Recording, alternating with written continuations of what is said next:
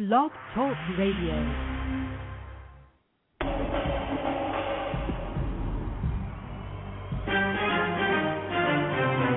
This is our common ground, alternative activist empowerment talk radio, speaking truth to power and ourselves. Who are you? You don't know? Don't tell me Negro, that's nothing. What were you before the white man named you a Negro? And where were you? And what did you have? What was yours? What language did you speak then?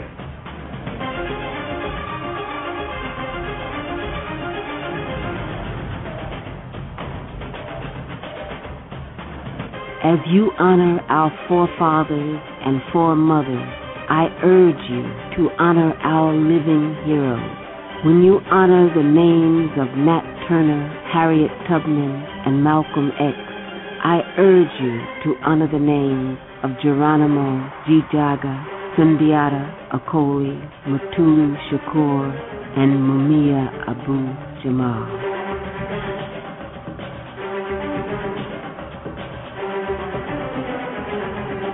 America's chickens coming home to roost.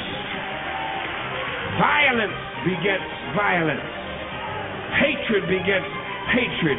And terrorism begets terrorism.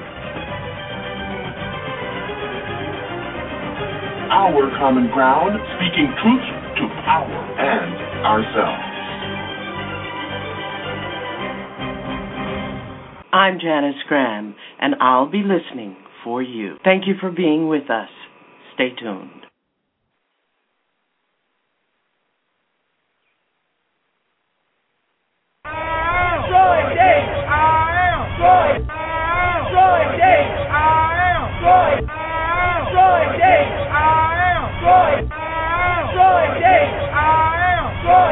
Family, ancestors no leave me. Naya Bingi, Bobo Shanti. Ay, ay, ay, ay, ay, ay, ay, ay, oh, oh, oh. Ay, ay, ay, ay, ay, ay, hey, hey, hey. Ay, ay, ay, ay, ay, ay, oh, oh.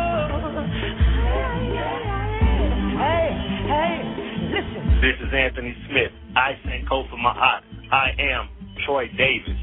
Jolivet Williams, the Woman Song Community Experience Radio Broadcast. And I am Troy Davis. And you will be too if you remain silent. This is JC from Compton, California. And I am Troy Davis. Peace. Paul Hayes, Decatur, Georgia. I am Troy Davis. Been fighting for him for years. This is Condi, and I am Troy Davis. My name is Amate Kemsa, and I am Troy's brother, Power. This is Nia, and I am Troy Davis. All right, my name is Mike Zell. I live in Atlanta, Georgia, and I am Troy Davis.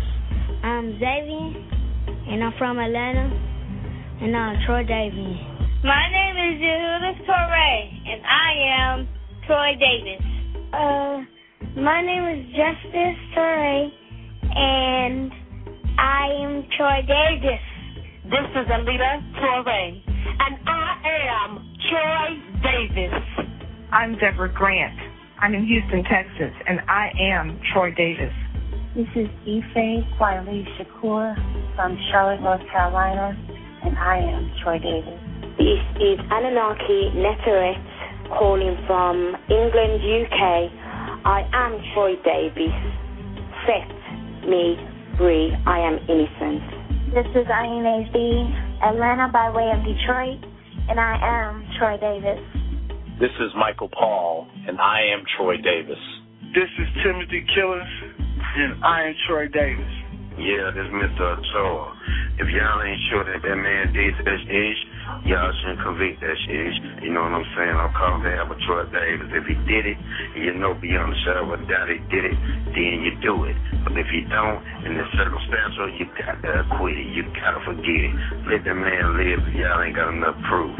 I'm La Amon, and I am Troy Davis.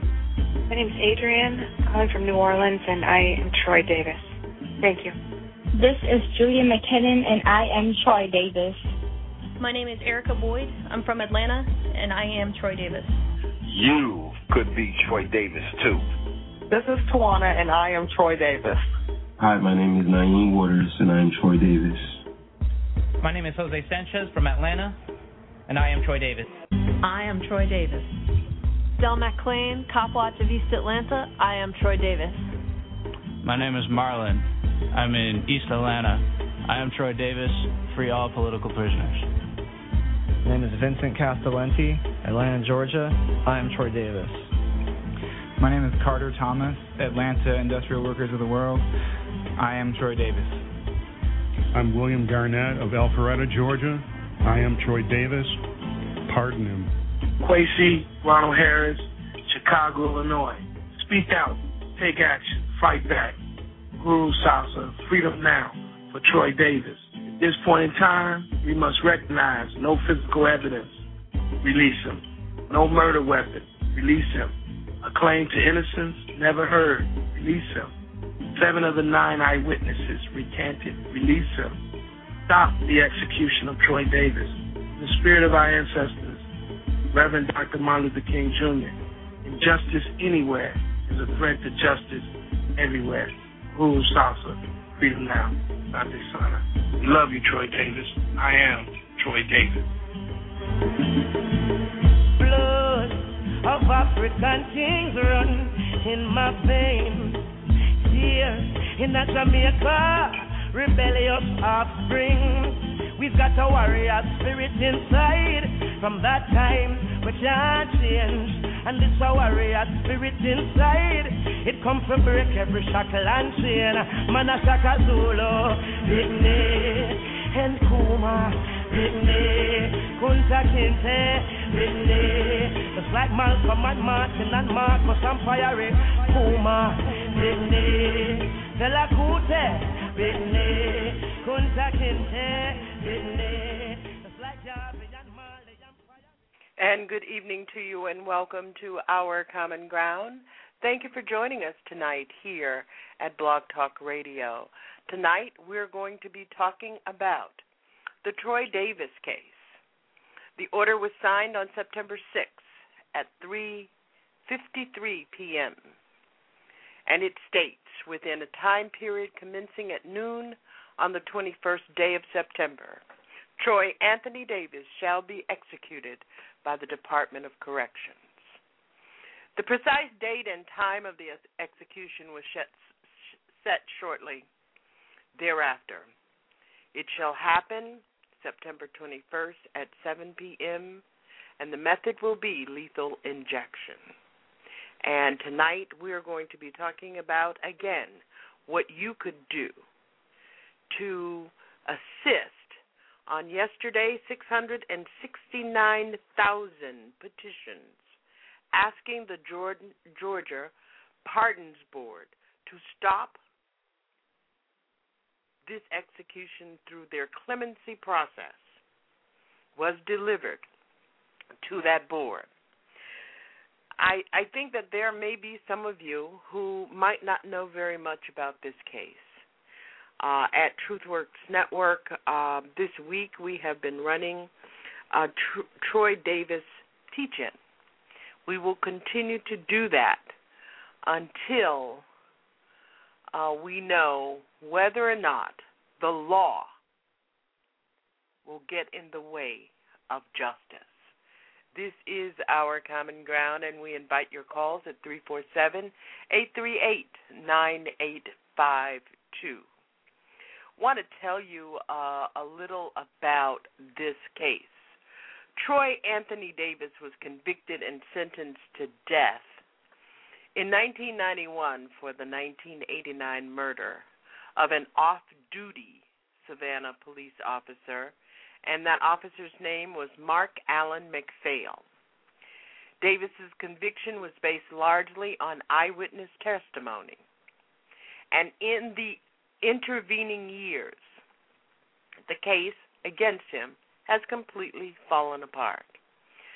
You will hear tonight in audio documentary 7 out of the 9 eyewitnesses have either recanted or contradicted their trial testimony. In the trial, the only physical evidence, which was ballistics testing, that the state brought against him was later discredited and withdrawn. And new witnesses have come forward identifying the shooter as Sylvester Red Coles. Ironically enough, the very man who first implicated Davis by going to the police the day after the murder, indicating that he saw Davis commit this crime. Now, throughout all of this, Troy Davis's case has undergone a remarkable number of twists and turns, even for a capital case. And in spite of each new revelation, Davis has been turned down time after time, often in very closely divided rulings. Given that the evidence used to convict Davis has so fully unraveled, the question tonight is, how is it possible that he has been unable to find relief in the court system? And this is what I propose, that the answer is quite simple. The U.S. legal system is woefully inadequate in its ability to deal with post-conviction claims of actual innocence. Once a defendant is convicted of a crime, the presumption of innocent until proven guilty beyond a reasonable doubt simply evaporates, and the burden of proof then shifts to the convicted defendant. In this case, the judge who held an evidentiary hearing at the beginning of this month ruled that Davis did not show that he was innocent. There is something else that I think we have to consider, and that is that the appellate courts are hindered by a very narrow focus on procedure and technicalities. So where we find ourselves, and again, thank you for joining us tonight, is that we find ourselves as an activist community, a community that cares about justice, having the law to be an impediment to justice. We want to hear your thoughts on the Troy Davis case, and we want to especially hear what you have done. Here are some things that you can do.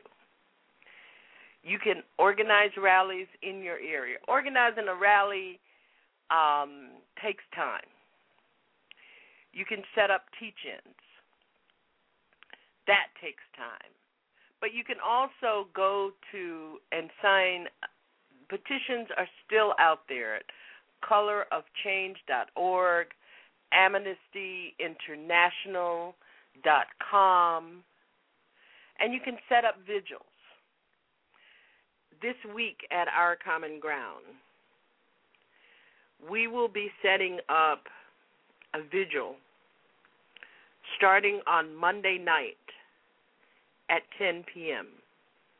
Each night until September 21st. We will hold on-air vigils, and we invite you to join us. And you can also call the governor, Nathan Deal, and ask him to intervene with the Georgia Board of Pardons and Paroles. You can also call, and I'll give you these numbers during the broadcast. You can also call the Georgia Board of Pardons and Paroles.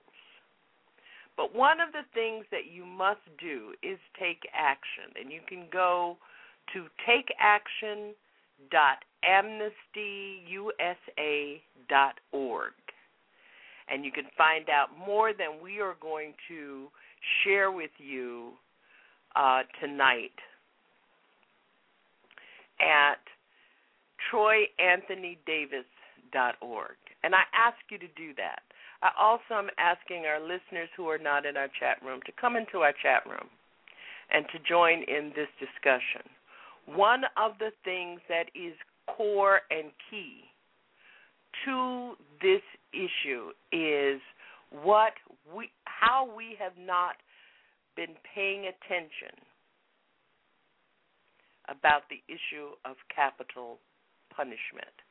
And in our documentary, our audio tonight, we're going to share with you some of the very important things that are going on so that you can join the struggle to stop capital punishment in this country. Capital punishment, taking a life for a life, is essentially, in my mind, a violation of human rights. And if you'd like to call us and talk about that, how you feel about capital punishment, our number is 347-838-9852. So as we begin tonight, we're going to review this whole case of Troy Davis. We're going to be asking you to go to takeaction.amnesty.us. Oh, wow. I don't want to screw that up. Takeaction.amnestyusa.org and sign the petition. Petitions will still be delivered next week. We're asking you to call the Georgia Board of Pardons and Paroles. We also need to examine why we have waited so long. For those of you who may not know, this is the third. This will be the fourth execution dates faced by Troy Davis since he was convicted in 1991. Many of these witnesses have stated in sworn affidavits that they were pressured or coerced by police into testifying or signing statements against Troy Davis. There's another part. There are so many issues inside the Troy Davis case that we need to talk about, and one of them is why we have failed to protest and resist the notion of capital punishment in this country. That is not to say that there are not people who have not been working on the issue. That is to say that when you look at the delivery of 663,000 petitions that were collected over a 1.5-week period, those petitions at that level of activism should have been delivered on the issue of capital punishment in the first week of a new president. You're listening to Our Common Ground.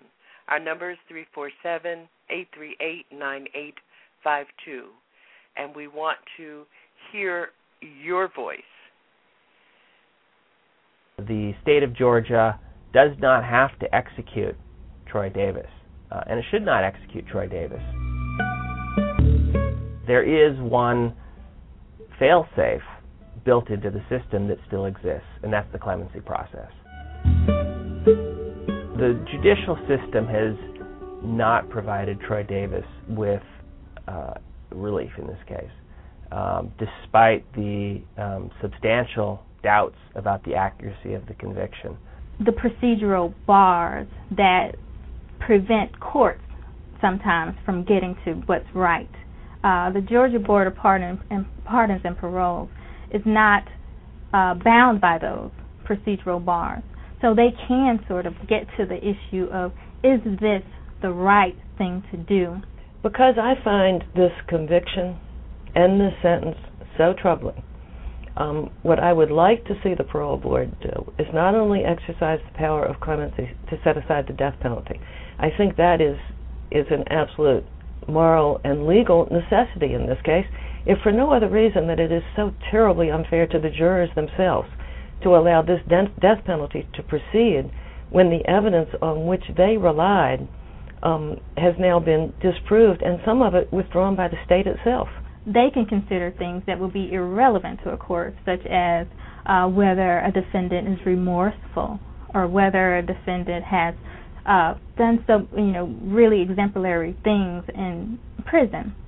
No court would care about any of that. But the Board of Pardons and Paroles can care and has cared. And in Troy Davis's case, the Board of Pardons and Paroles can consider the fact that so many of these witnesses have recanted, the problems with forensic science in the case, the problems with eyewitness testimony, the problems with snitch testimony.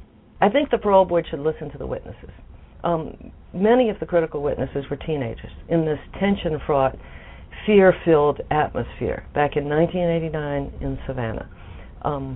If they were believable enough then to allow them to testify and support a verdict of murder and a death penalty, they should be believable now as mature adults who are coming forward and saying, we were frightened, terrified young men, and we did what we thought the police wanted us to do. And it has haunted us for 20 years.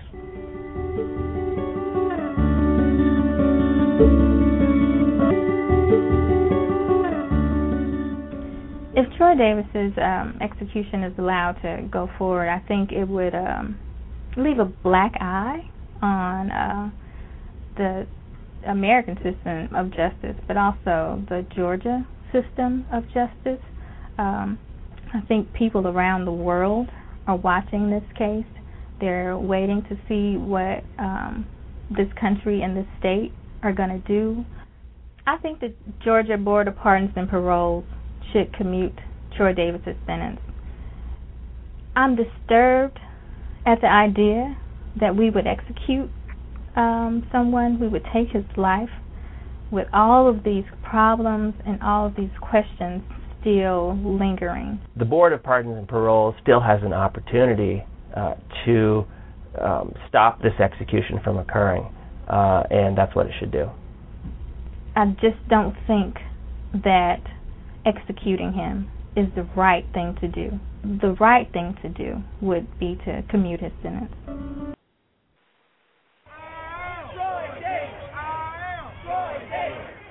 Amnesty International got interested in Troy Davis's case because the more we learned about it, the more we realized how much it encapsulates so much of what is wrong and broken with the U.S. death penalty system. This is about the death penalty, and this is about Troy Davis. Troy Davis's case reaffirms my belief that we ought not to have the death penalty. The Troy Davis case has garnered so much attention all the way around the world because of this question of innocence. The question of innocence, I think, really magnifies some of the root moral issues of the death penalty. There is no person that could support the idea of somebody being executed who didn't actually commit crime for which that person has been convicted. I'm here for Troy Davis, who faces execution soon. The original victims in the Troy Davis case is Officer Mark Allen McPhail. His human right to life was violated. Justice must be served in his case, but taking another human life, particularly under these circumstances, really only creates a further injustice. This case has really called people's attention the fact that the United States criminal justice system has some serious problems, systemic issues of injustice. What people are already thinking about the system is that the system doesn't care. It doesn't care whether you're innocent or not. It certainly doesn't care if you're poor. It really doesn't care if you're black or Hispanic. We know from our work in Amnesty that poor people and ethnic minorities are more likely to face the death penalty than anybody else.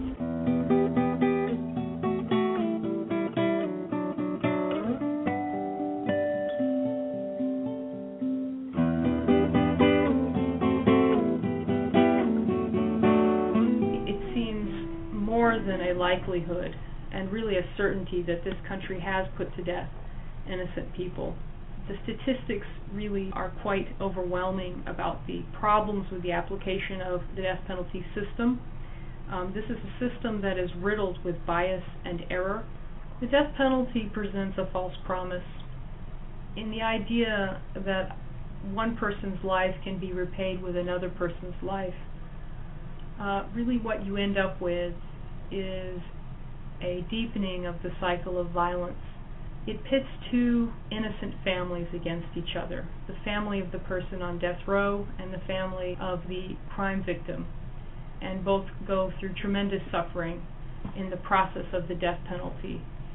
The death penalty in the United States is not just a human rights violation, it has failed public policy. It fails to deter crime. In study after study, that has been proven.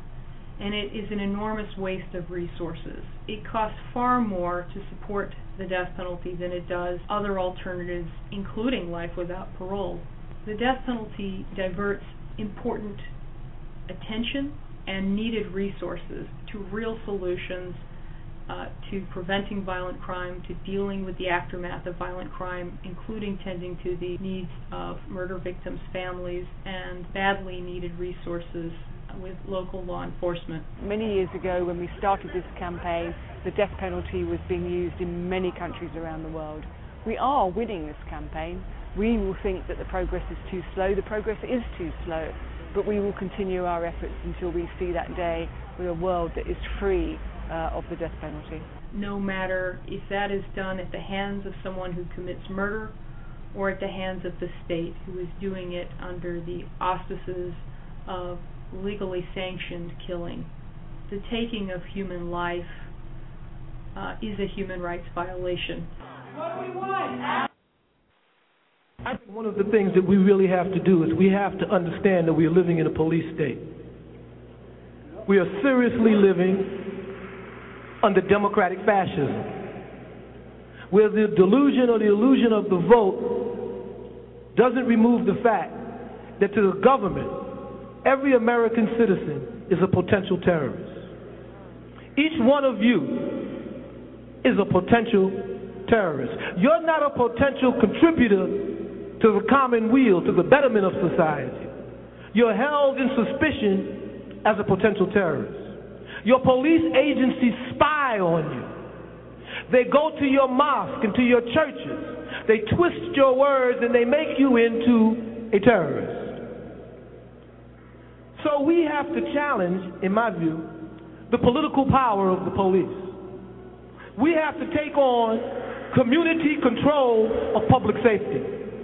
We have to transform the relationship between the police and the public. As it stands today, the police believe that we work for them. They work for you.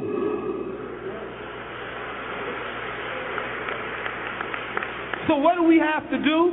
I think in this city, given the history of the police, its racism, the harassment that is business on poor communities every day, we see them every day in the streets, that we should use the ballot box, the referendum, to call for decentralization of public safety. We need to build a coalition in this city to take the power of the police and their ability to police our communities out of the hands of bureaucrats and politicians and put them in the hands of community people, in the hands of our people. The police should be servants of the people and not the people subjected to the police power. We have to challenge the political power of law enforcement. Because if we don't challenge the political power of law enforcement, any civil servant who takes the test today and gets a gun tomorrow can murder you with impunity. We have to understand that we can police ourselves better than anyone else. We have to build communities where the police live and work in our community. The police have to live and work in our community. They should be from amongst us. Then we don't have to worry about unsafe streets because his children are using those streets.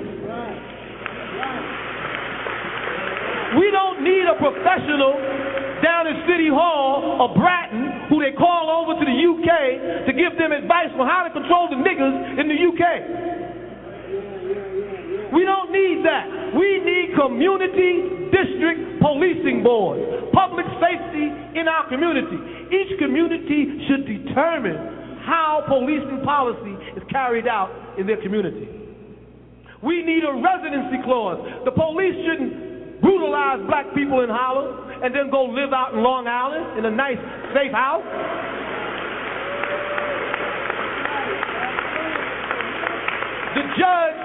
The judge in the district court shouldn't pass judgment on poor, unemployed black youth and then go out to the Hamptons and live comfortably. We need accountability. That's what Che said. Che said, accountability. We have to hold law enforcement accountable to the people and the needs of this city.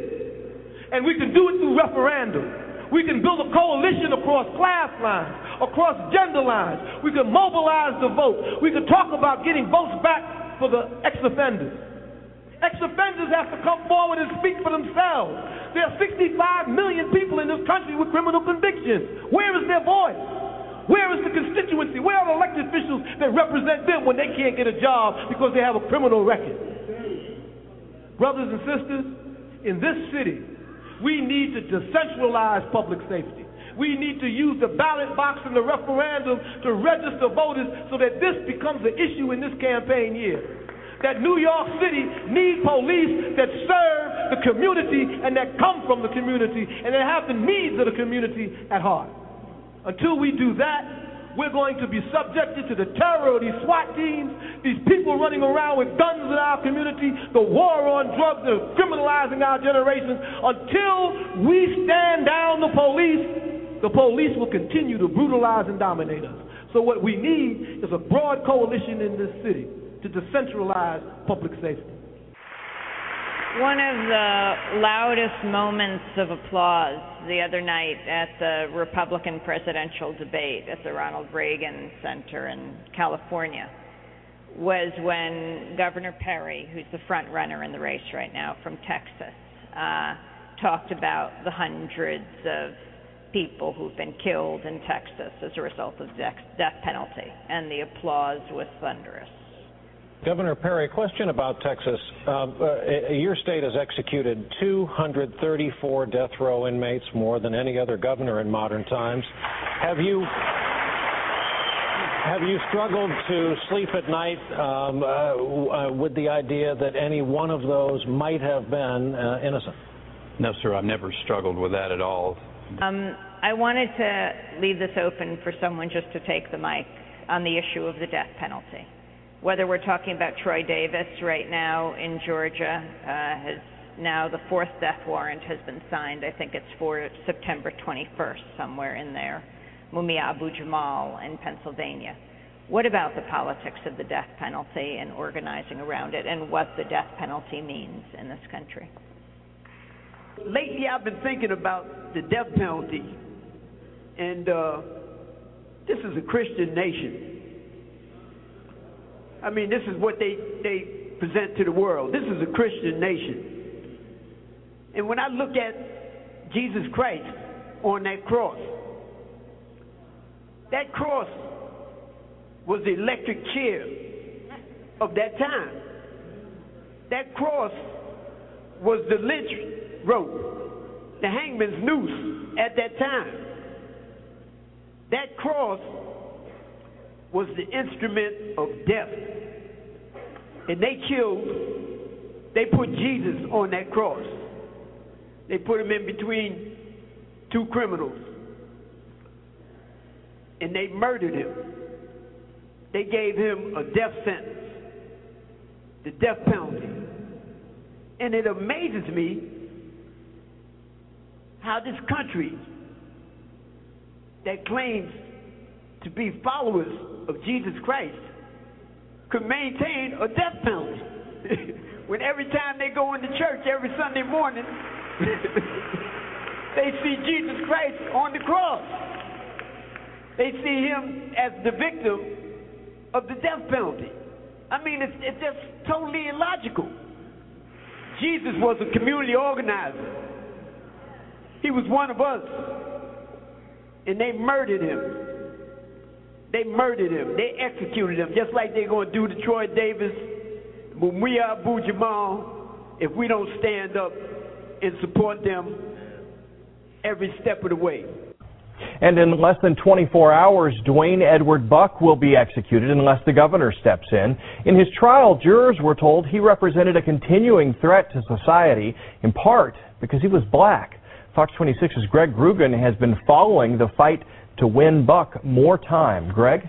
Don, Dwayne Buck's family knows he doesn't deserve to be a free man. What they want is a fresh chance to plead for his life without the issue of race playing a role. It's hard to miss the bullet scar on Phyllis Taylor's chest, a bullet fired by her own brother, Dwayne Buck, during a murderous 1995 rampage that landed the Houston man on death row.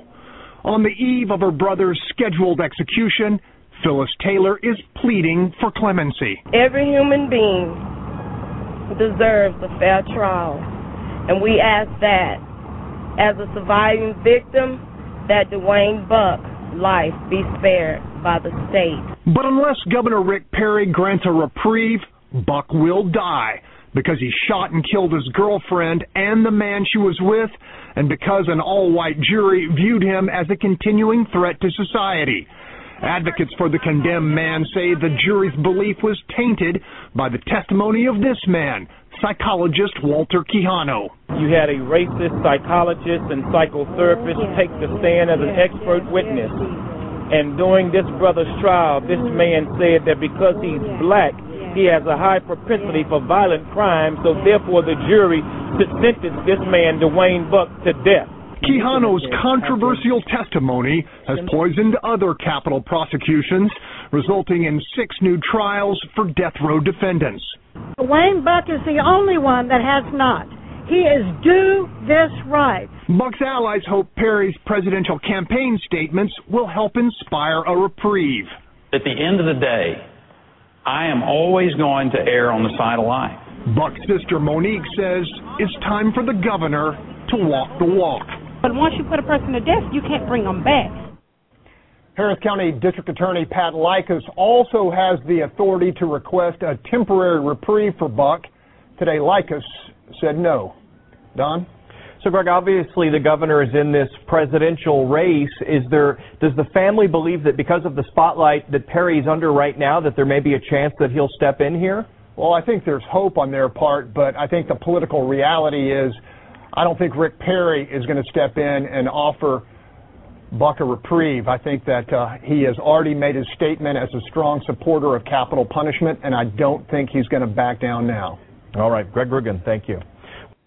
The execution of Mr. Buck was stayed, not by Rick Perry. You're listening to Our Common Ground, and tonight we're examining the case of Troy Davis. An execution is scheduled for September 21st. The critical question that even the appellate courts had to face is a question, ironically enough, that a court cannot, the system prevents the courts from asking. And that question is what is going to be before the Georgia Board of Pardons on Monday. And the question is the conviction that was obtained at trial still reliable today? You know, a case such as Troy Davis's can go through the system over and over without being granted relief, despite substantial doubts about the accuracy of the conviction itself, and that is a problem with our appellate or appeals process. And that is the point of when the law gets in the way of justice. But in a very highly unusual move, in August of 2009, the U.S. Supreme Court, in this case, ordered an evidentiary hearing for Troy Davis, granting him the opportunity to prove innocence. It was the first time in almost 50 years that the Supreme Court granted an original habeas petition, a direct petition, rather than as an appeal through lower courts. The hearing was held before the U.S. District Court Judge William Moore in June 2010. 4 witnesses from the 1991 trial took the stand and recanted their original testimony, testifying that their initial statements against Davis were procured from the police by coercion and intimidation. An example, Darrell D.D. Collins was 16 years old the night of the murder. He testified at the 2010 hearing that the police threatened to charge him as an accessory to the murder if he did not cooperate and sign a statement implicating Davis. 3 different witnesses came forward and implicated Sylvester Coles as the actual shooter. Benjamin Gordon, related to Coles by marriage, testified that he actually saw Coles pull the trigger. The evidentiary hearing was the first time that all of this new evidence was considered, but it was not a retrial. In a retrial, the prosecution would have the burden of proving beyond a reasonable doubt that Davis was guilty. In the evidentiary hearing, the burden was on Davis to clearly establish his innocence. Now, keep in mind, in the original trial, where the prosecution had the burden of proving that he was guilty beyond a reasonable doubt, Davis did not have benefit of adequate or consistent counsel. I think that is something for which the courts have got to begin to look at during trial. The quality, consistency, and the quality of counsel. So in 2010, William Moore, the judge, rendered his decision, and he admitted in a 174-page order that the case against Davis may not be, quote, ironclad, and that the hearing cast some additional minimal doubt. And he ruled that Davis had not established innocence. Davis's attorneys in turn tried to appeal Moore's decision, but no court was willing to review it. The 11th Circuit Court ruled that it lacked jurisdiction. And on March 28, 2011, the U.S. Supreme Court declined to consider the final appeal, clearing the way for last week's order of execution. This is Davis's 4th execution date in as many years, but this time the legal process has been exhausted. And I'm wondering if there are those of you out there who once believed that capital punishment is an adequate tool of the American justice system, have now, by reviewing this Troy Davis case, changed your minds. Our number, 347-838-9852. We'd like to hear from you. Now, this whole idea in the Troy Davis case of clemency. Clemency is a English word that comes out of a Latin word, which means mercy. Davis's death warrant brings some hope for those of us who are working to prevent this execution. His best and last hope is clemency, a process that could only be set into motion once the execution date was set. The clemency hearing will be on Monday, September 19th, 2 days before the scheduled execution. In the state of Georgia, the governor does not have the authority to extend clemency or a clemency order. Davis will have this clemency order in front of the 5-member Georgia State Board of Pardons and Parole. At the end of the hearing, the board will decide by way of majority vote whether to grant Troy Davis clemency. Though he has been denied by the same board clemency in the past, the board's membership has changed since Davis's last hearing, and in the interim, new witnesses have come forward. One of the things that we have to be clear about is that a clemency hearing functions a little different, not a great deal differently than processes within the court system. The board, this is why it is so important for you to call the Board of Pardons and Parole. The Board of Pardons and Parole has far more discretion in its decision-making than a court has, and is not bound by some narrow focus on procedure. In Troy Davis's case, the Board of Pardons and Paroles can consider the fact that so many of these witnesses have recanted. The problems with the forensic science in the case, the problems with eyewitness testimony, and the problems with snitch testimony. The board can consider things that would be irrelevant to a court, and that is why it is so important for calls to go into this board.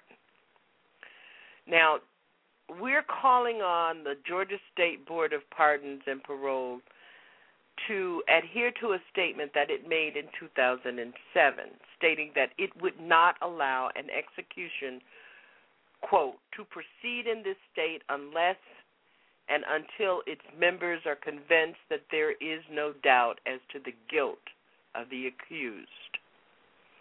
If clemency is granted, it will most likely be in the form of permanently taking Troy Davis off death row and commuting his sentence to life. That is another question of the miscarriage of justice in this case. I don't think that Troy Davis, even given the position that he's in right now, relishes the idea of life in prison for a crime that he maintains he did not commit. But, you know, you can release an innocent man from prison, but you can't release him from the grave.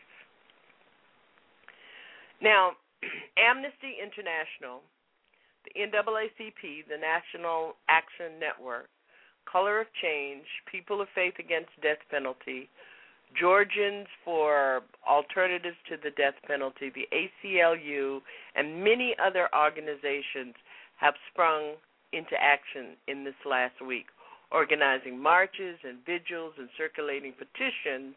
And as I said earlier, 663,000 petitions were delivered to this Georgia Board of Pardons this week. We'd like to hear your take on what must happen here, what we must do. What we must do going forward is something that we want to talk with you about in our second hour. 585, you're on the air. I respect you. Thank you for your call. 585. Yeah, how you doing? Good. How are you this evening, sir? Fine. Calling from New York. My take on the whole situation is, I think that they're trying to see how we're going to react to killing innocent people, because there's much more to come. Mhm. Because I'm sorry, I didn't get that last part. Because what? There's much more to come. There's much more to come. Yeah. What do you think there is to come? Killing more innocent people. It's sort of a population control measure, a way to get rid of unwanted masses of people. Uh-huh. So you're thinking that if they execute Troy Davis, then it's going to mean they're going to escalate aggressively the execution orders that are already in place? Not only if they execute them, but what is our response to it before, or, and after? What do you think our response will be if he is executed? Probably just a lot of complaining, like always. Well, when you say a lot of complaining, what do you mean? You mean protests, or in what form will the complaining come? I don't even know if it'll go to protest as far as it already been. I think it'll die down over, I guess a couple of months, just like everybody else.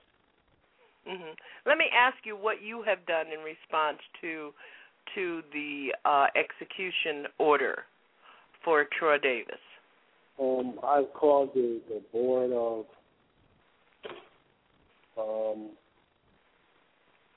whatever that board is. I called that number and also signed a petition. And have you been involved in any kind of protest or activism in regard to the death penalty before? Actually, my state doesn't have a death penalty, so it's not a lot of activity regarding that kind of thing. So, how long have you been involved in the Troy Davis case? As far as I heard about it, which was on Facebook, because the media is not really talking about it. They'll show little snippets, but the first I heard of it was from Facebook friends. Just kind of I see. So it's been in the last year and a half. Actually, it's been in the last 2 or 3 weeks. And what are your thoughts about this case? About this case? With all of the doubt that centers in this case, with the recanting of witnesses, why do you think that the court did not remove him from death row and order a new trial? Well, I mean, it's the same as with Mumia and countless others. To basically vilify the black population and kind of keep them at bay. So you're saying that this country, despite the fact that so many other countries who are not seeped in their ideology about justice and democracy, you are saying that you think the U.S. utilizes the death penalty as a form of population control. Form of population control, as well as, I guess, practicing racism, white supremacy. It kind of all works together. Were you one of the people who viewed the GOP presidential debate last week when people were applauding because Rick Perry was bragging that he had, during his 11 years in office, he had put to death 235 convicted killers? Did you watch that debate? I'm sort of turned off by politics, so I didn't watch it, but I did hear about it. That's what's your response to that? That's common racism, white supremacy. I mean, he has to do that in order to appeal to his voting bloc. And yet you still say that while you have some thoughts and you have taken some action on the Troy Davis case, that you're not really that involved in politics. And I want to say to you, but indeed you are. Because the death penalty, capital punishment, is a political issue. You just made the case. I'm talking about as far as the circus atmosphere at the debate. Now, as far as taking action, I'm about taking action, but I mean, I don't really get into the satire or the theater of politics. So, you filed a petition and you made phone calls. What other kinds of things did you do in regard to the Troy Davis case? Just kind of talked about it, made more people aware of it, and inform them as to what they need to do. Well, that is one of the things. I mean, that is a direct action. When you start talking to other people and asking them to do some things, then that's a direct action. May I ask you what part of the country you're in? New York. Okay. So did you go to the rally for Troy Davis? There was a rally in Brooklyn on yesterday. Well, actually, I'm like 8 hours away from the city, so... Oh, I see. Are people in your town talking about it? People in my town where I stay at, this is a conservative GOP dominated town. No, not at all.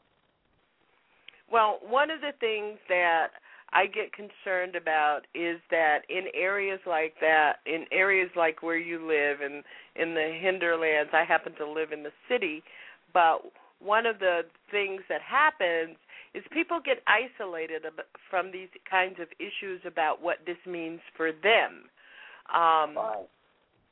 They don't translate it into, which is why I love the I Am Troy Davis campaign.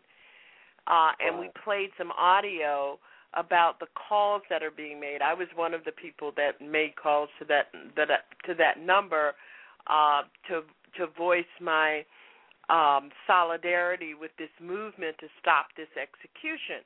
And it just gives, it helps us support our spirit of resistance against this kind of injustice, because there's no other way that you can describe it.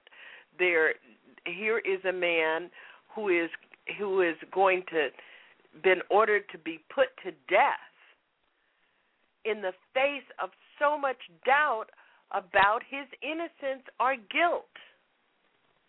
And, one of the things that also disturbs me, and I don't know if you paid attention to this, is that we talk about justice for people who are victims.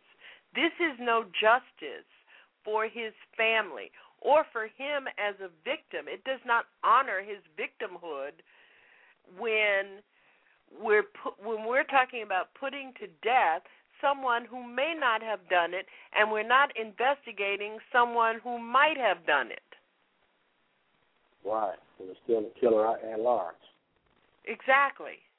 And the other is, and I want to make it very perfectly clear to my audience, I believe that there should be no capital punishment in this country because there are too many inconsistent, incompetent factors that go into the investigation of crimes.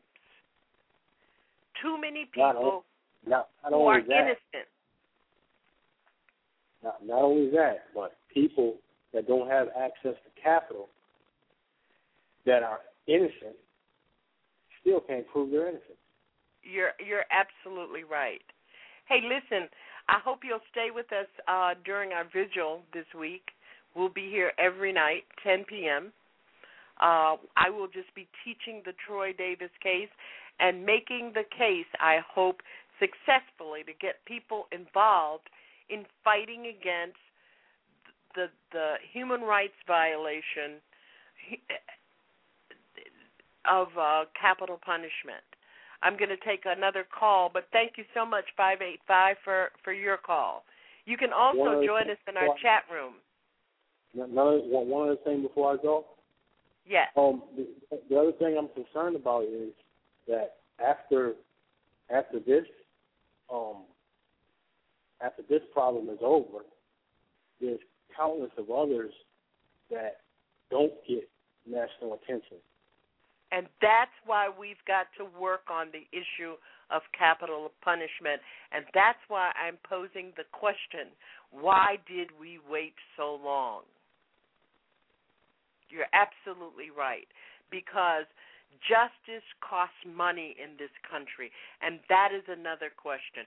Justice should be, if we're a question for if our courts are going to stand behind its own premise of justice for all, then justice shouldn't cost. Thanks, 585. We're going to go to 972. You're on the air. I respect you. Thank you for your call. Hello, Janice and company. Hey there, Sarah. How are you? I'm in rare form as usual. It's been a while. I missed the show a couple of weekends. I believe you were off for 1 week, I believe. Yeah, I was off for 1 week, getting ready. I'm hoping in November to be gone for a whole month, but I'm setting up people like Wilmer Leon and Ron Daniels and some other people to be right here, so we'll be on Common Ground every Saturday night. Oh, great. What's on your mind with I knew the you Troy said you were Davis going to be case? going to the continent, and I thought it was going to be in either this month, but so it's going to be in the month of November. For this month. Excuse me. We had tried to plan it for September, but we've had to put it off. But it's going to be a month. Well, it's a good thing you did, because with that flooding that y'all had out your way, so you would not have been sitting very comfortable knowing that you had to leave and what took place in New England with all that excessive water. Yeah, that's right. But we've got a good sump pump. Hey, it's nothing to pumping it when you have nowhere for the water to go, and everywhere around you is surrounded by water. We've actually had that happen, Sarah, where we've had like 2 feet of water in the basement. Ooh. Because we live on a hill, the highest point, and when it has those heavy rains, the water comes straight down the hill and settles right where we are at the hill. It just settles in the soil. Run downhill. Yep. And it comes from way up and it just runs. I mean, on my street when it rains hard, it's just like a river running down the street. So let me ask you about Troy Davis. See, yes, one ma'am. of the things, Sarah, is that we got a lot of political issues going on in this case. One of them is that the victim was a police officer. Yes, ma'am. And with that, it brings a lot of the local politics between the local DA and the police department and the Benevolence Association and the mayor brings heat onto the prosecutors, and we know that goes on. Yeah. The other is that our courts don't work, and I keep saying the law, the courts, and the law set for the courts are impediments, barriers to justice, and it certainly plays out in this case. You are very right, because it seems that these people, because it's a white person, that was a white officer, and he was, of course, a veteran of the military.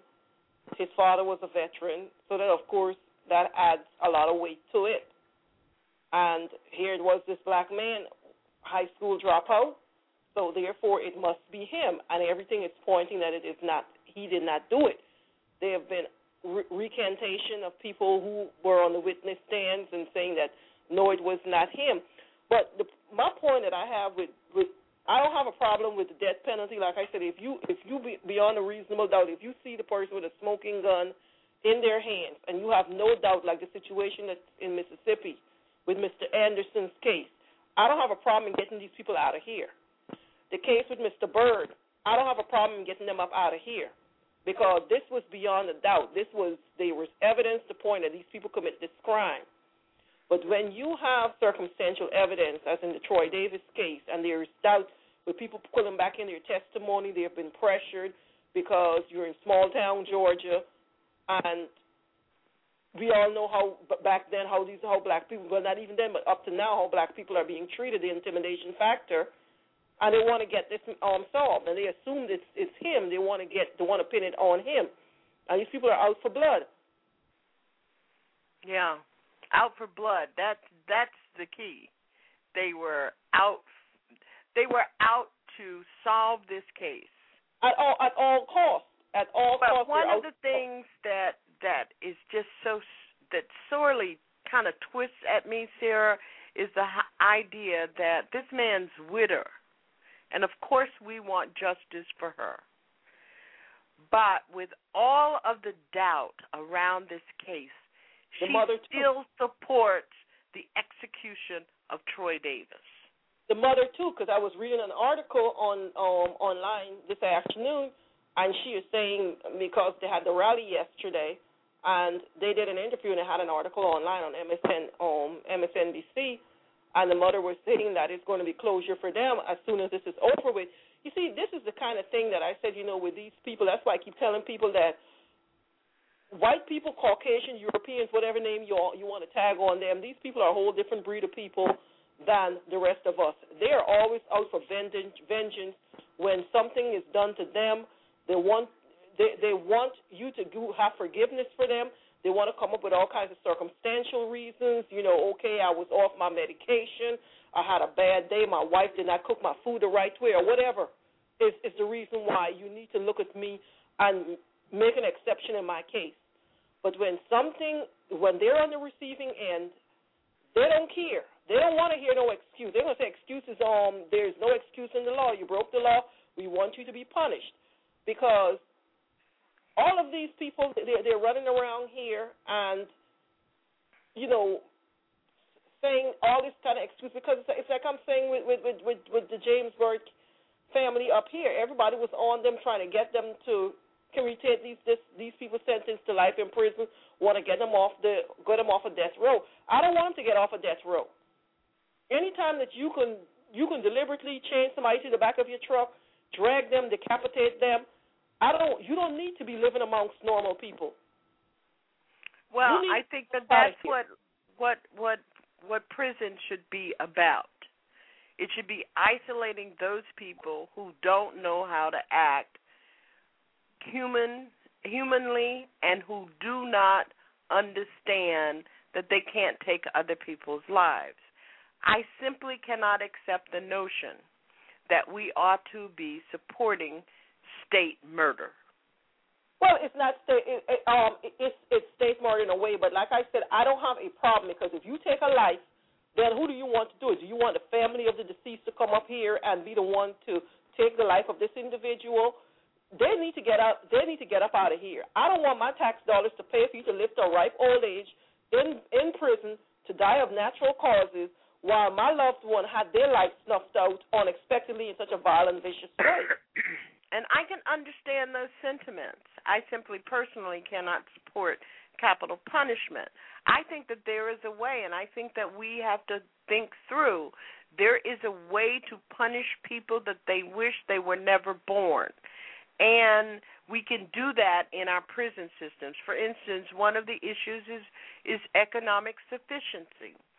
The same thing that private prisons are doing in working the bejesus out of people who are there because they were distributing marijuana, we can do and should do with people sitting on death row who have clearly been guilty, and they would not be on death row. They would be in special prisons where they are having to work 12 hours a day for their own room and board. But you see, that's not going to happen, Janice, because these people are supposed to be the most dangerous people. Guards are not going to want to have these people parading them out to go and do work, or whether it be on a chain gang in a prison system or wherever. They don't want to take on that added responsibility of taking these kind of the worst of the worst to do that type of work, because most of them, they're violent. The ones who are I understand. So, to me, I would prefer them to be gone. I want them out of here. I want them the same way how these people were taken off the street viciously. At least they're getting it done in a nice, humane way. They know when they're going, they're going to get some injection. They can get a nice meal the day before. They're going to get to lay down on a nice cot. Doctor's going to be there to monitor them, get a shot in their arm, and they can lay up, close their eyes, go to sleep, and get on up out of here. Mr. Byrd didn't have that luxury. He was dragged for 2 miles. I think that when you come up with cases like that, I certainly understand the sentiment of people who support the death penalty. But at the same time, I think that we run the risk, as in this case, of executing people where there is doubt about their guilt. This is why I said, Janice, is that in a case like this where there is doubt that he didn't do it, this case calls for you to retry this man, get him off of death row, try him, and make sure beyond a reasonable doubt that he was indeed did it. Mr. Byrd case, you know, these boys did it. Mr. Anderson case, you know exactly that these boys did it, because you can see it on the video where this boy drove this truck and ran over that man on the curb. They did it. You know, the nut job that shot Giffords, you know, and shot that judge and everybody else in Arizona, you know he did it. Now, white people are going to try and act crazy and do all this foolishness to say, okay, he was out of his mind, he didn't know what he was doing. You see, these people come up with a convoluted way to circumvent the law to find justification as to why it is that they shouldn't get out of here. They always want to take somebody else out, but when it's their turn to go, it's always an excuse why you have to bend the law just so that make an exception just for them. And this is why I have a problem with black people when we always like to show compassion, and especially for white people, and I guess it's from our cultural conditioning that we had from our ancestors being enslaved and the DNA passed down to us, that we always got to feel sympathy for these people, but we don't feel it for ourselves. We don't feel it for people that look like us because we want to act vicious to our own kind, but we always want to act compassionate towards them. Well, you know, in the past 4 years, 3 states in the United States, New Jersey, New Mexico, and Illinois, have legislated to abolish the death penalty. And when those governors signed those bills into law, each of them pointed to the risk of irreversible error as a reason for abolition. The other thing that we have to point to is the notion of of our principles of human rights in the death penalty. Janice, black people are the only ones that like to see the human side of things. Everybody else, when it comes to dealing with us, they don't see humanity in us. They see us as an animal. And I wish that we would take up the same compassion amongst ourselves for our own people and not put it on other people. I don't have a problem in humanity. Like I said, if there is no doubt, if there's a camera, if somebody's standing up there and they'll witness it and there is no doubt that you did it, you need to get up out of here if there's doubt, because this is clouded information with Mr. Davis that he did it. This case is something that you shouldn't even have dragged on for this long. This man has been on death row for 20 years. This stuff should have been overthrown. But like I said, once again, when it comes to black people and the law, as you said, the amount of money that it requires and the way how the justice system is slanted, this system, the name needs to change from justice, because there is no such thing as a justice when it comes to us.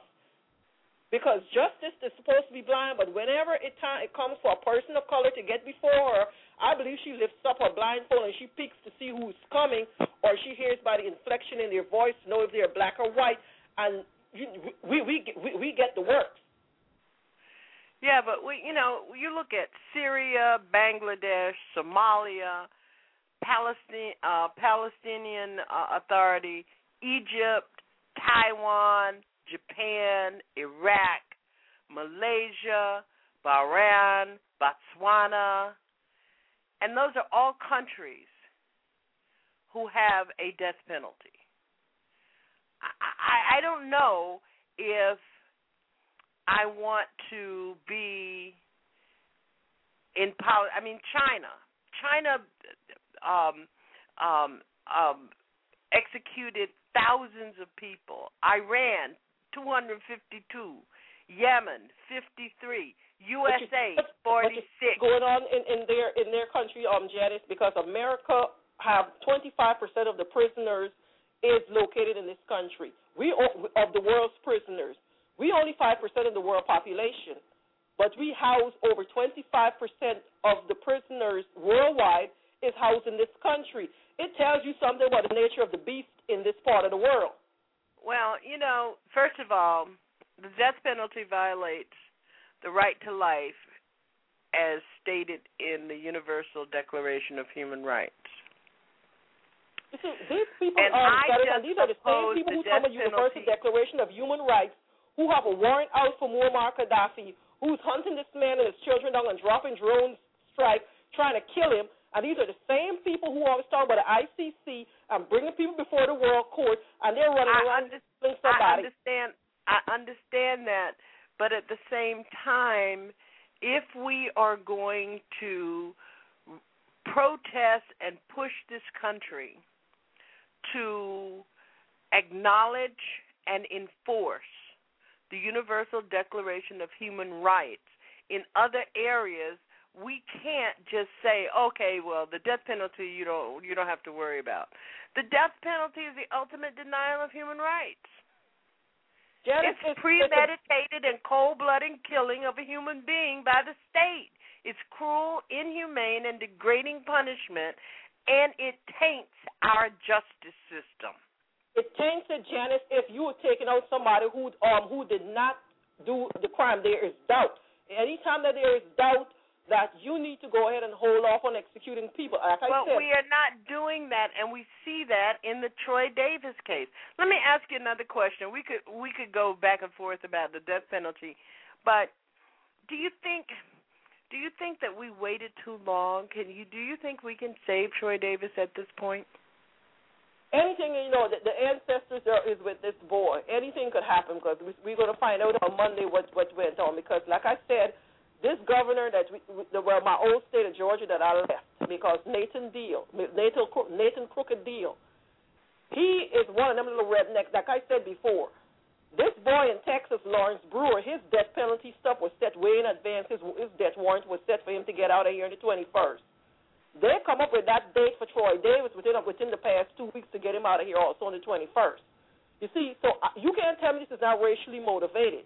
That, okay, we're going to get this white boy in Texas is going out on the 21st. Let's put this black man also on the docket to go out on the 21st. So we're going to do tit for tat. So they can't tell me this was coincidental that he automatically picked this day out of the clear blue sky. These are two Republican governors who have no respect for black people or people of color in particular. And I believe that he did it spitefully. Nathan Deal did it for Troy Davis, and they know that he did not just to say how they're trying to get Mumia and that DA in Philadelphia, that black one. Yeah. But once again, like I said, I don't like dealing with black first nothing. Because he's about to show himself, yeah, master, I can do the job just as good as you. I ain't going to let this Negro get away with anything. Well, I think that one of the things is that you have this judge who signed the death warrant, and she ought to be targeted in terms of election running time. her off. All these DAs and judges who run for election, people need to keep a very sharp memory and make sure that they actively participate and get them off the bench. Yeah, because there's another point to this too, and I hope our audience is listening, that the local DA can withdraw his petition requesting an order. And he is black. That's what I'm saying. The one in Savannah is black. The one in Philly with Mumia, he is also black. So therefore you see that these people, they pick their lapdogs, their little puppets to do their job.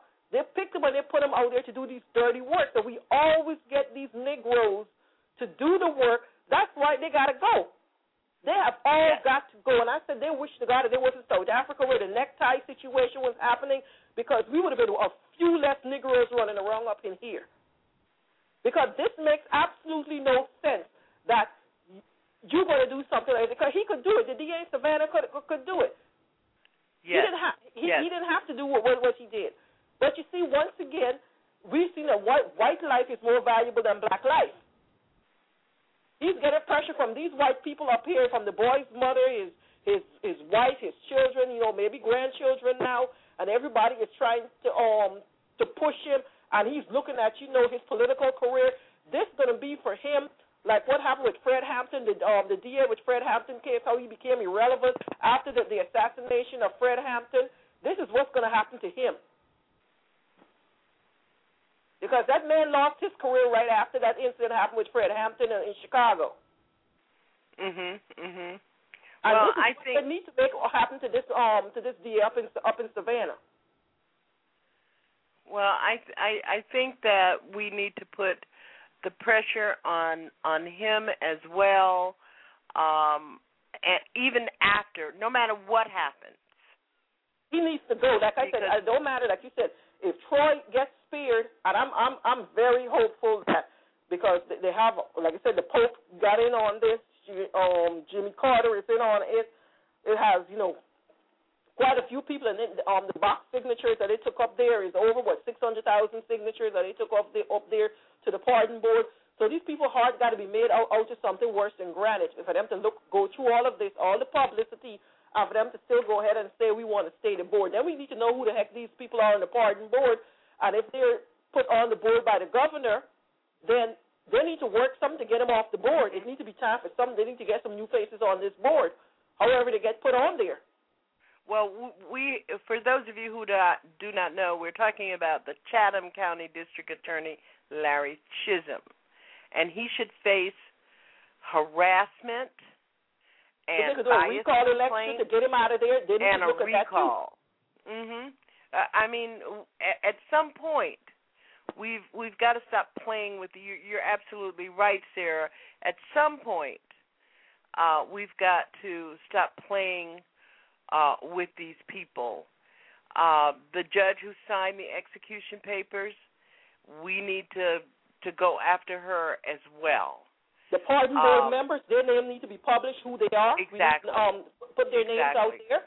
People need to go to their churches, wherever they go. You need to pick it, because like tomorrow will be an excellent day for these members, whoever they are, whatever church they go to. A group of people need to get up there with some Troy Davis sign and pick it at that church, at their churches. Let me get your let me get your comments about this, Sarah, while I have you. I have been thinking very deeply about whether or not we are too late.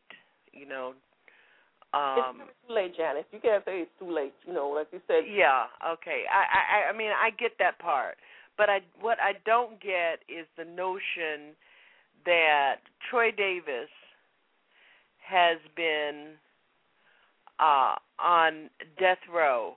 This is his fourth order. Mm-hmm. And up until about a month ago, there wasn't this outpouring. We should have millions and millions of petitions. I mean, over the last 4 or 5 years, I know that I have signed at least 10 petitions about Troy Davis.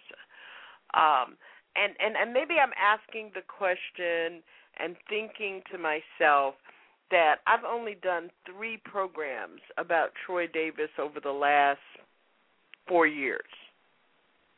And maybe if in radio we had done more, we would not be here. But then again, I think about the appeals, and you didn't have the kind of doubt at the appeals that are present now, and the recantations of testimony that you have now. Mm-hmm. Well, so I'm almost at the point. I'm hoping there is no parole board that is going to hold an open. One of the things I was hoping for that Amnesty, ACLU, and the NAACP would push for would be a public hearing, but it's like not I said, the going to be public. NAACP, they got, like you said, Janice, they got in on this because I know Amnesty, Martina Carrera, his sister, she's been working tirelessly, even though this woman is suffering from a relapse of cancer and she's in a wheelchair. She's been a tireless advocate for her brother, and she's always been out on all the talk shows. And not only tireless, but she has been a very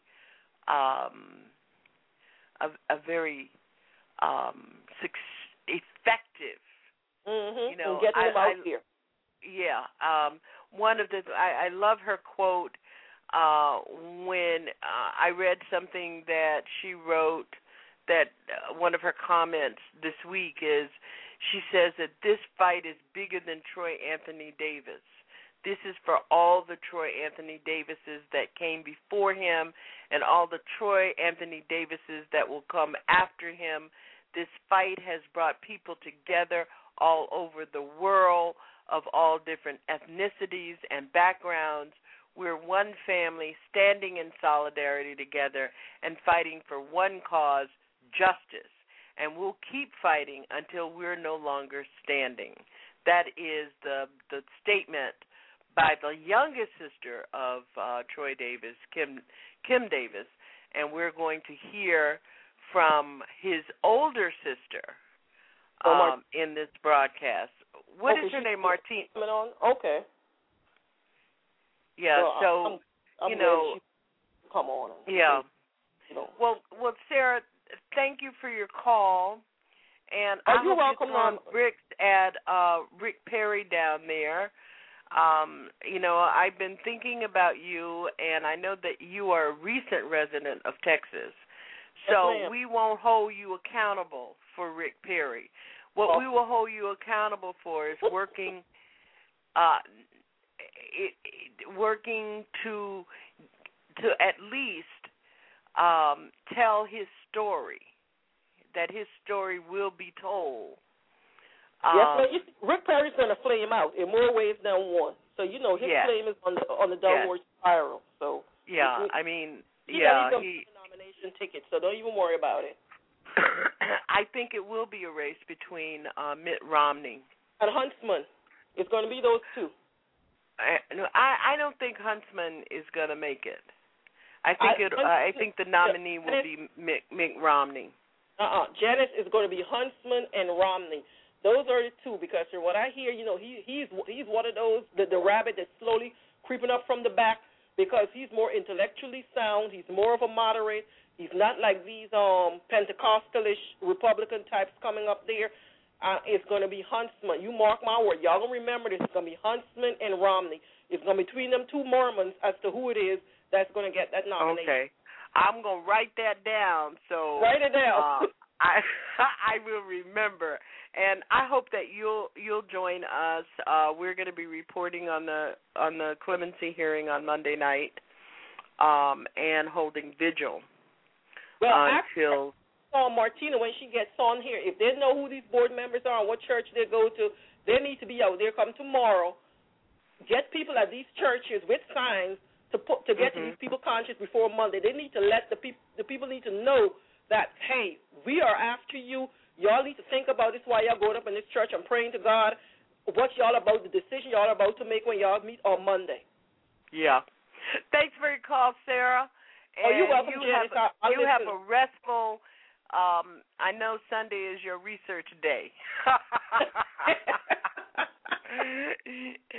And thanks for your call.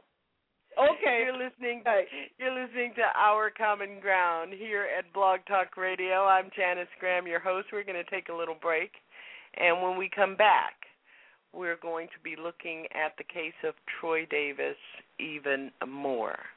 Thank you for being with us here tonight at Our Common Ground. This is Our Common Ground. We are all Troy Davis. Demand justice for Troy Davis. Stop this execution. You must act, and act quickly. We can do it. Stop the execution of Troy Davis. Learn more quickly. Sign petitions. Make those calls. Stop the execution of Troy Davis. We are all Troy Davis.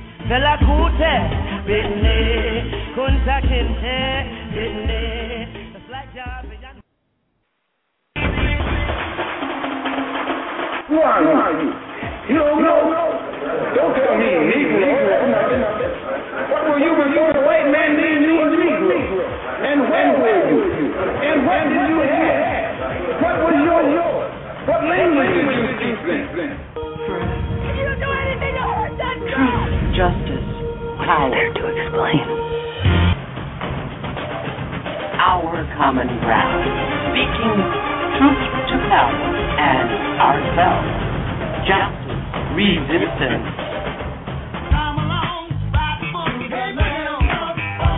Hi, this is Janice Graham inviting you to join. TruthWorks Network is proud to bring you Architects of Change with Elvin Dowling and friends. Right here at TruthWorks Network, Wednesdays, 9 p.m. This is Janice Graham inviting you to join Elvin Dowling, Architects of Change and friends, each Wednesday, 9 p.m. at TruthWorks Network. Change is a good thing. Doing it right is even better. Join Elvin Dowling, a change and motivation coach, right here at TruthWorks Network. Architects of Change with Elvin Dowling and friends, Wednesdays, TruthWorks Network, 9 p.m. Sometime in the middle of the night, And thank you for being with us here at Our Common Ground. Tonight we're examining the potential execution or the execution order of Troy Davis. Celebrities who have endorsed Davis's clemency campaign include Michael Stipe, the Indigo Girls, Outkast Big Boy, CeeLo Green, Harry Belafonte, Russell Simmons, Sandra Sarandon, Chaz Guest, Joan Baez, and State Radio.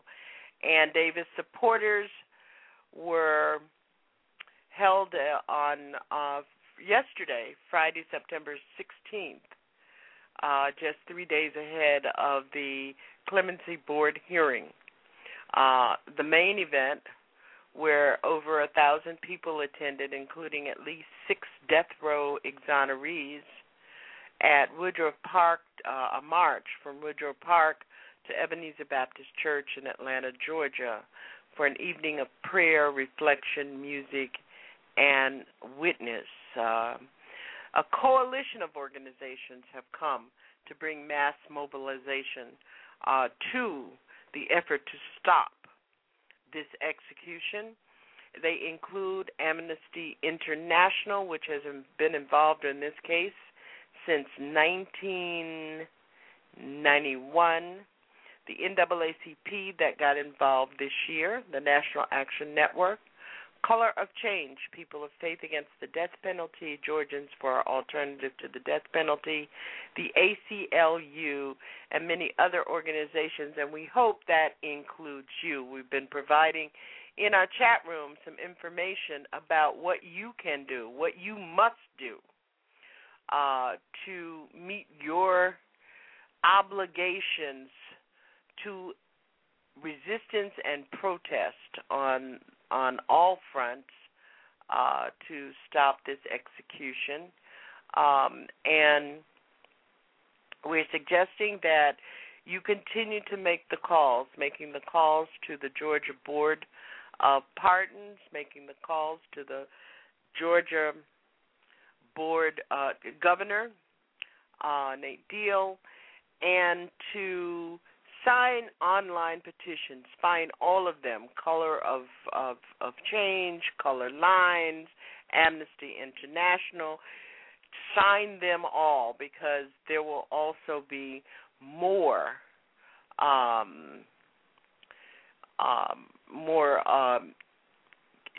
delivery of petitions on Monday before this hearing. We're also inviting you to be with us here at Our Common Ground on Monday night at 10 p.m. As we talk about the decision made by the Clemency Board, by the Georgia Board of Pardons on this case. Our number is 347-838-9852. Make your voice heard here at Our Common Ground. 773, you're on the air. I respect you. Thank you for your call from Chicago. Well, good evening, Janice. How are you this evening? Alpha, what a great show today. Well, thank you, Janice. I can't say my heart wasn't in it, but your heart was in that one. I find it frustrating to no end. Just as I find this Troy Davis situation frustrating, the saving of this man's life is, I would say, should just be the beginning. With all of the doubt, and I put a link in the chat room, and it's really to, appropriate or not, it's to a sarcastic cartoon about doubt in this particular case. But it should be unacceptable that the recanting witnesses all tell the same tale of police coercion, police abuse, police intimidation, to basically rip the so-called testimony out of each one of these witnesses who basically committed perjury. But the perjury was because of the threats and intimidation. A good example, Antoine Williams. testified that he didn't read the statement the police had him sign that night. Why? He said, because I cannot read or spell. So, I mean, but that's, Janice, after, and this is just here recently, after the events that happened on the bridge in Louisiana, I just had it on the tip of my tongue, the name of the bridge, and the police cover up. Danziger Bridge. Danziger, right. Mm-hmm. Danziger Bridge. After the events of the Danziger Bridge, and that's just a prime example, and that goes on in most of the, municipalities throughout this country. When you have police officers willing to construct and fabricate and test a lie, then these are the types of situations you're getting. And I feel you're right, because these recantations have been around for almost over a decade now, and all of them come with a story of police threats, intimidation, and coercion. And unless all of these people got together and constructed their own little story, something has to be, absolutely wrong with our process. So therefore, ergo the death penalty theory. When Rick Perry was asked about the 235 people who were killed via the death penalty, I think Brian Williams, that's his way. That was the coward's way in. Instead of him asking Rick Perry about the one innocent man that he covered up and halted the investigation, proving his innocence after he had been executed, he allowed Rick Perry to begin his statement with, "When you come into Texas and you kill our children," that immediately drew sympathy for what he was saying, because no one gives a damn about people who kill children. And he basically painted these convicted murderers, rapists, the whole 9 yards with a broad brush. And the mere fact that he was willing to include the innocent in that group. There are many that deserve to be behind bars. And however people feel about the death penalty, that's a different topic for a different day. But it has been proven to be tainted. It is proven to be unreliable at best.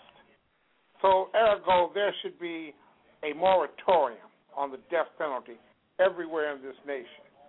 Well, the one governor that called the moratorium, the sitting governor that called the moratorium, didn't he go to prison, Pat from Illinois? Oh, you can call a moratorium on the death penalty, especially after over 16 people have been exonerated. I know. I mean, and they has, but let's face it, Ryan sitting in prison because Ryan was dirty. And look at the bird. The what's that man's name? I did the show with Mark Clements about John Burge and how dirty and nasty and ugly and corrupt and evil and racist the cops are in the city of Chicago that participated in all of that.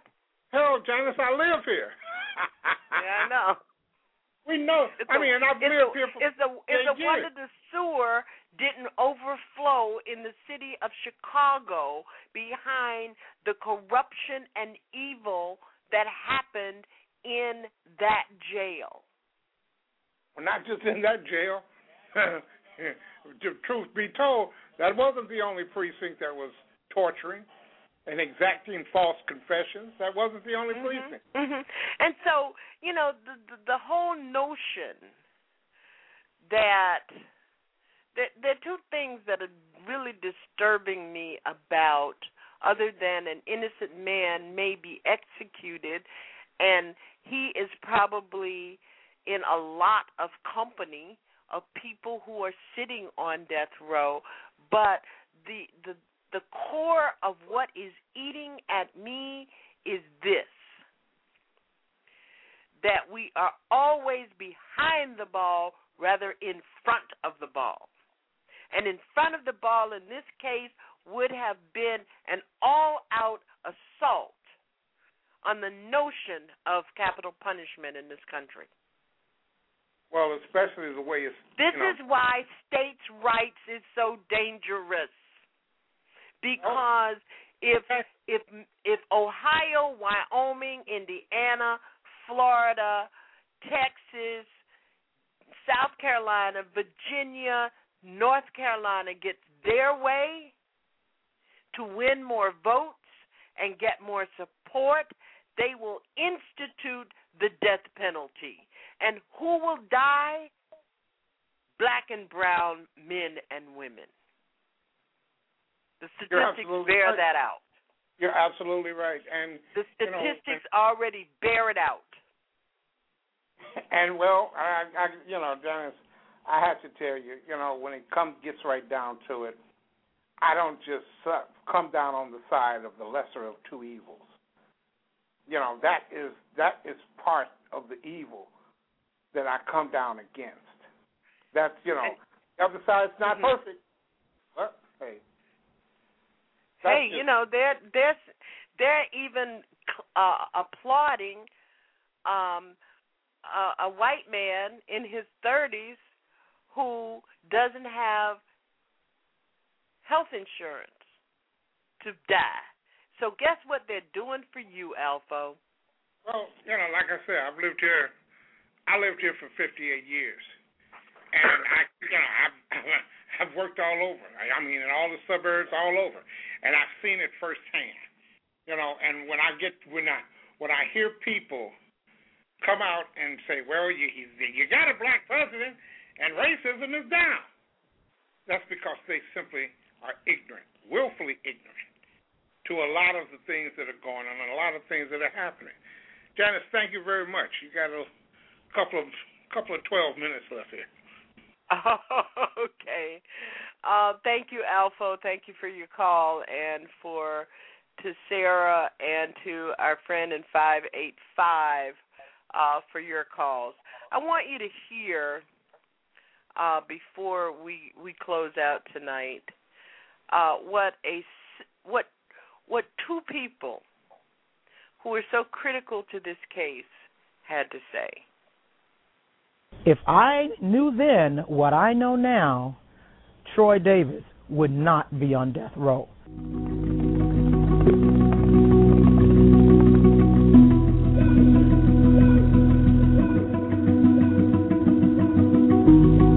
You have a situation that is extremely emotionally charged for the police themselves. The witnesses have testified that they were subject to undue police pressure or coercion.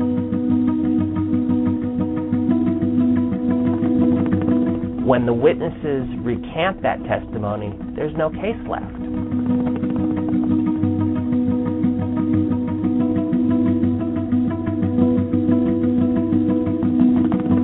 This person could die for something they didn't do. A verdict that's not ironclad is not good enough to support a death penalty.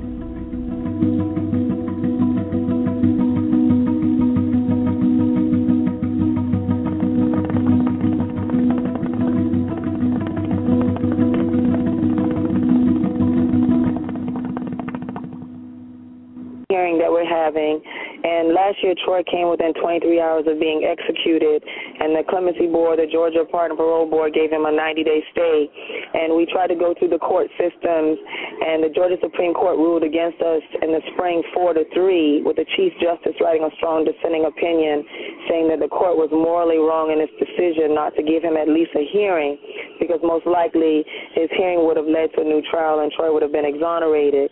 And so the prosecutors in Savannah, Georgia, what they did was they waited till the Supreme Court was actually out on hiatus, and they got a judge in Savannah to sign a death warrant because the prosecutors do not have to wait for the Supreme Court, because we still had a cert petition before the Supreme Court and they weren't even supposed to review it until October. And so what they did was they tried to circumvent the court by getting an execution date for Troy, and then the parole board came forward and they moved the clemency hearing up. The execution date is actually September 23rd, but they moved the clemency hearing up until today so they can hear from additional witnesses who've never been heard in a court of law and other witnesses who have recanted. So today we're hoping that the Georgia Parole Board will stand on its word when they say that there will not be an execution in the state of Georgia when there's doubt.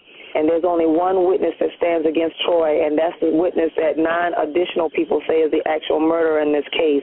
There's no DNA, no gun, no weapon, and only the eyewitness testimony is what convicted my brother Troy Anthony Davis in Savannah, Georgia, of killing an off-duty police officer.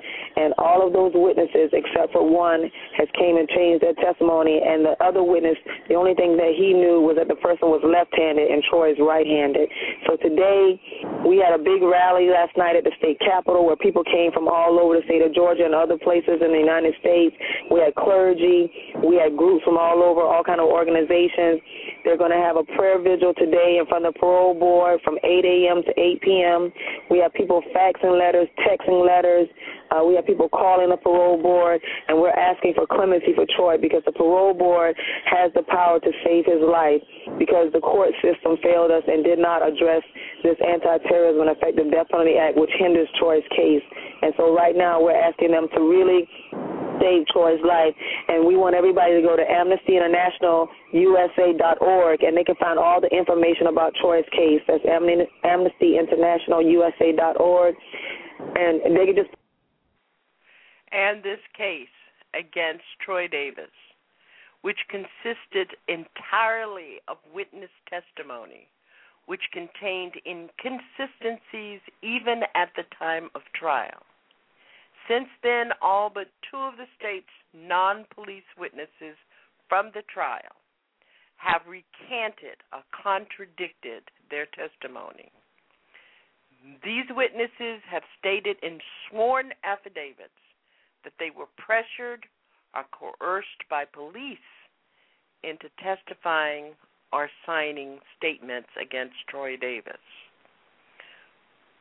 One of the 2 witnesses who have recanted his testimony is Sylvester Red Coles, the principal alternative suspect, according to the defense, against whom there is new evidence implicating him as the gunman. 9 individuals have signed affidavits implicating Sylvester Coles. Troy Davis is scheduled for execution on September 21st. On Monday, September 19th, the Georgia Board of Pardons and Parole will hold a final clemency hearing, a chance to prevent Troy Davis from being executed. We hope that you will support justice, and in this case, the removal of the law so that justice can prevail. Do not forget that I am and that you are Troy Davis. We hope that you will join us on Monday night here at Our Common Ground to discuss the decision by the Georgia Board of Pardons. I'm Janice Graham. Thank you for being with us tonight. If I knew then what I know now, Troy Davis would not be on death row.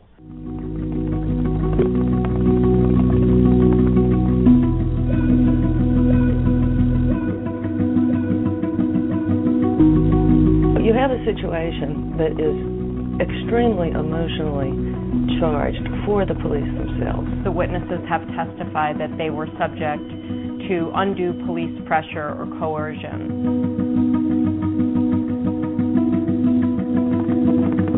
When the witnesses recant that testimony, there's no case left.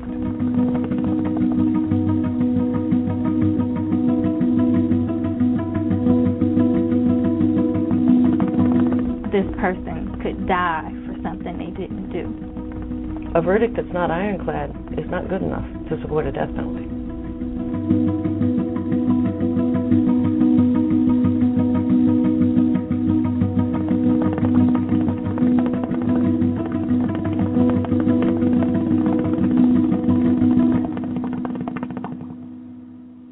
Troy Davis is set to die for the murder of a police officer in Savannah. And today, in Atlanta, Davis supporters delivered more than 600,000 petitions to the Georgia Pardon and Paroles Board seeking to stop the execution.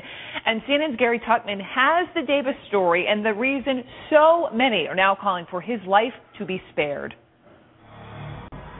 It's anything but a routine question. How scared are you of possibly being executed? But it's relevant because the man I'm talking to, Troy Davis, may soon be a dead man. A jury only took a few hours to decide he was guilty of murdering a police officer in Savannah, Georgia. A few more hours to decide on lethal injection. Brenda Forrest was one of the jurors. He was definitely guilty. All of the witnesses, they were able to, to ID him as the person who actually did it. There was no DNA or physical evidence against Davis.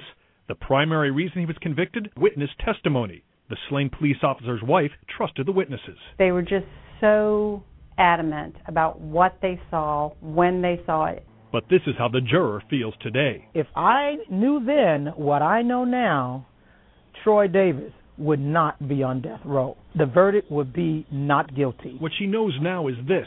Almost all of the prosecution's star witnesses have changed their stories. Some saying police pressured them to say Troy Davis did it. One of those people is Darrell Collins, a prosecution witness who signed a police statement implicating Troy Davis. I told them over and over that I didn't see this happen. They put what they wanted to put in that statement. Savannah police officer Mark McPhail was working an off-duty job here. He was providing security at night for this bus station and for this Burger King restaurant that is currently out of business. There was a homeless man in this parking lot who was being harassed and intimidated. He yelled for help. The officer ran over, and seconds later, Officer Mark McPhail was shot and killed. It was tragic, horrifying, and chaotic. And 2 decades later, it all still is. The man who admitted to harassing the homeless person went to police the next day and told them he saw Troy Davis shoot the officer. Wanted posters went up all over Savannah. A reward offered to catch the so-called dangerous cop killer. Racial tensions inflamed. After the shooting, Troy Davis was in Atlanta 4 hours away. His sister says scared for his life. So when my brother decided to turn himself in, they already had a shoot-to-kill order on him. This man, Derek Johnson, a pastor, got in touch with Davis. He volunteered to pick him up and drive him back to Savannah to surrender. He says Troy Davis insisted he was innocent. The pastor, who has never told the story to a reporter before, was stunned. The DA's office never interviewed him. You're with this man for 4 hours. You're bringing him back to Savannah to police custody. They never interviewed you? Never talked to me. Never asked you a question about your journey? Never. What he said, if he had a weapon, if Nothing. he admitted to the crime, if he didn't admit to the crime? Nothing. And this is the one case where nobody wanted to know. And I don't think now, looking back, that anybody cared. The pastor is one of many who now believe, facts be damned, Troy Davis was going to be arrested for murder. As for the Savannah police, they have always said their witness interviews were taken properly, no coercion, and prosecutors have stood by the conviction. But a number of witnesses have signed affidavits changing their original testimony. Dorothy Farrell is one of them, a former prison inmate. She writes, "I was scared that if I didn't cooperate with the detective, then he might find a way to have me locked up again. So I told the detective that Troy Davis was the shooter, even though the truth was that I didn't see who shot the officer." And a witness named Jeffrey Sept now writes, "The police came and talked to me and put a lot of pressure on me to say Troy did this. They made it clear that the only way they would leave me alone is if I told them what they wanted to hear." During the trial, Davis's attorneys tried to... This is Troy Anthony Davis. I've been sitting on Georgia death row for a crime I did not commit. I will never take another human being's life. And this killer is still out there. Our families in mourning, the victim's families in mourning, and the truth is still locked in because I didn't get justice. To does the court system employ racists? Then why are so many black boys in cages? Why shouldn't I be paranoid of hatred? Just look at the curious case of Troy Davis. Let's travel on down to Savannah, in the state of Georgia, just south of Atlanta, where they wave a rebel flag like a bandana. Hunger ancestors imposed for the cameras. A white police officer was shot and killed over an argument he tried to stop and heal. But here's where the plot gets real. The main suspect blamed Troy, went to the cops and squealed. And with no physical evidence of weapon, Troy was arrested for a 187. He said he was an innocent man when he was questioned, but they said he did it. Who needs a damn confession? They just need a witness they can press to cry. Tell them what to say or they'll arrest the guy. Then put him on the stand and make him testify. Swear to God to tell the truth and do their best to lie. And they did, so Troy was found guilty, sent to death row by a scheme so filthy. Even though his innocence is true, we pray they don't reminisce over you, my God. Almost all of the prosecution's star witnesses have changed their stories. Some saying police pressured them to say Troy Davis did. Darrell Collins is one of the prosecution witnesses who signed a police statement implicating Troy Davis. And I told them over and over that I didn't see this happen. They put what they wanted to put in that statement. But the truth always comes to light, and Troy Davis didn't give up the fight. He kept filing the bill until it was revealed the state of Georgia wants an innocent man killed. That's why who's who want him out, cause there's just too much doubt. And witness after witness came forward and admitted the only reason they did it is cause police insisted. So wicked, so vicious, the system's broke, so fix it. 2 decades, no Christmas, execution dates, full listed. Get organized, show resistance, go online, sign those petitions. Black Americans know the difference. It's a new day, but the same old lynchings. I am Troy Davis. Families destroyed by cases. Why can't we avoid the matrix? Instead of giving his children toys to play with, he's waiting his execution, hoping the court stays it. And I'm praying and doing. We need action, we need movement, cause his innocence is true. I pray they don't reminisce over you, for real. Brenda Forrest was one of the jurors. All of the witnesses, they were able to, to ID him. This is how the juror feels now. If I knew then what I know now, Troy Davis would not be on death row. The verdict would be not guilty.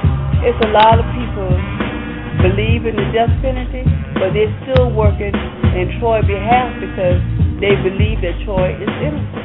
I believe if all these thousands and thousands of people believe and know that Troy is innocent, God sees that.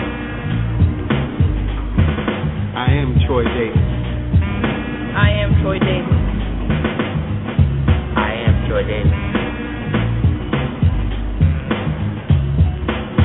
I am Troy Davis.